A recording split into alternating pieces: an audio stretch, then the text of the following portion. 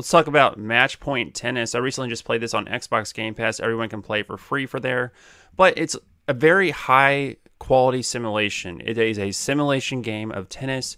So if you think you're going to get a Mario Tennis experience in this game, that is not exactly what's going to happen here. I started playing it and it was very, very realistic. This is a tennis game. You have to be a diehard tennis player to play, which is not a bad thing, but a lot of people are going to find this to be kind of off-putting from a certain standpoint, because it is the type of game where you're going to be having to really go out there and play simulation tennis. And not a lot of people like simulation tennis. Most tennis games that we have out there are mostly in the form of not simulation tennis. They are arcade-like games. And this is a big thing. Not a lot of people like simulation sports games. That's why you don't see a lot of people play the Tour de France game in comparison to, say, FIFA, which is more of an arcade experience, but does get in with the more simulation side too, but it's more arcade based. So Madden's the same way. You can get simulation, but it's Madden, and it hasn't been updated in a long time.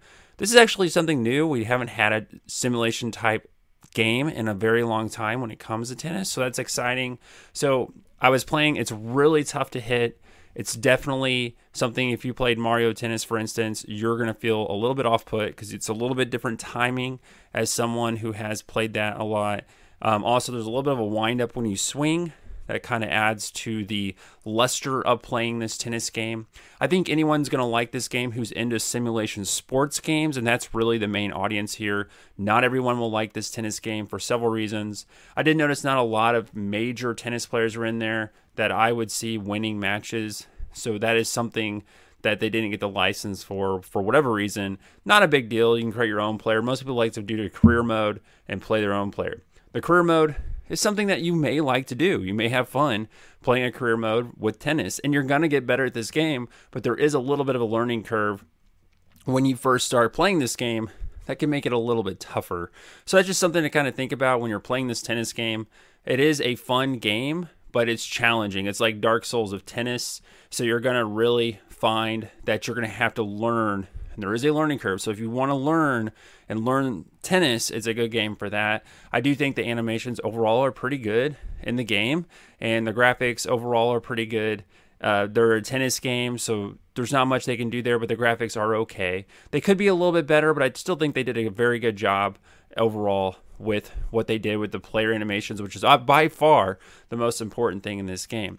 It's nothing groundbreaking when it comes to graphics, so there are some minor details in there that kind of cut back. I think the main reason you want to get this game is you're a die-hard tennis fan and you want a really good tennis game that's going to challenge you.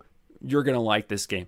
I kept getting feedback from, it felt a little bit like the old Sega Genesis tennis games where you'd play and it was really hard. That's the similar experience that you're going to have with this game. I would give this game a pretty good approval if you're into simulation games. I'm not going to do a full rating. I think if you like simulation games, you're going to like this. For tennis and you're a diehard tennis fan, you're going to like this game. If you're someone else, you're probably not going to like this. Watch the next video right here.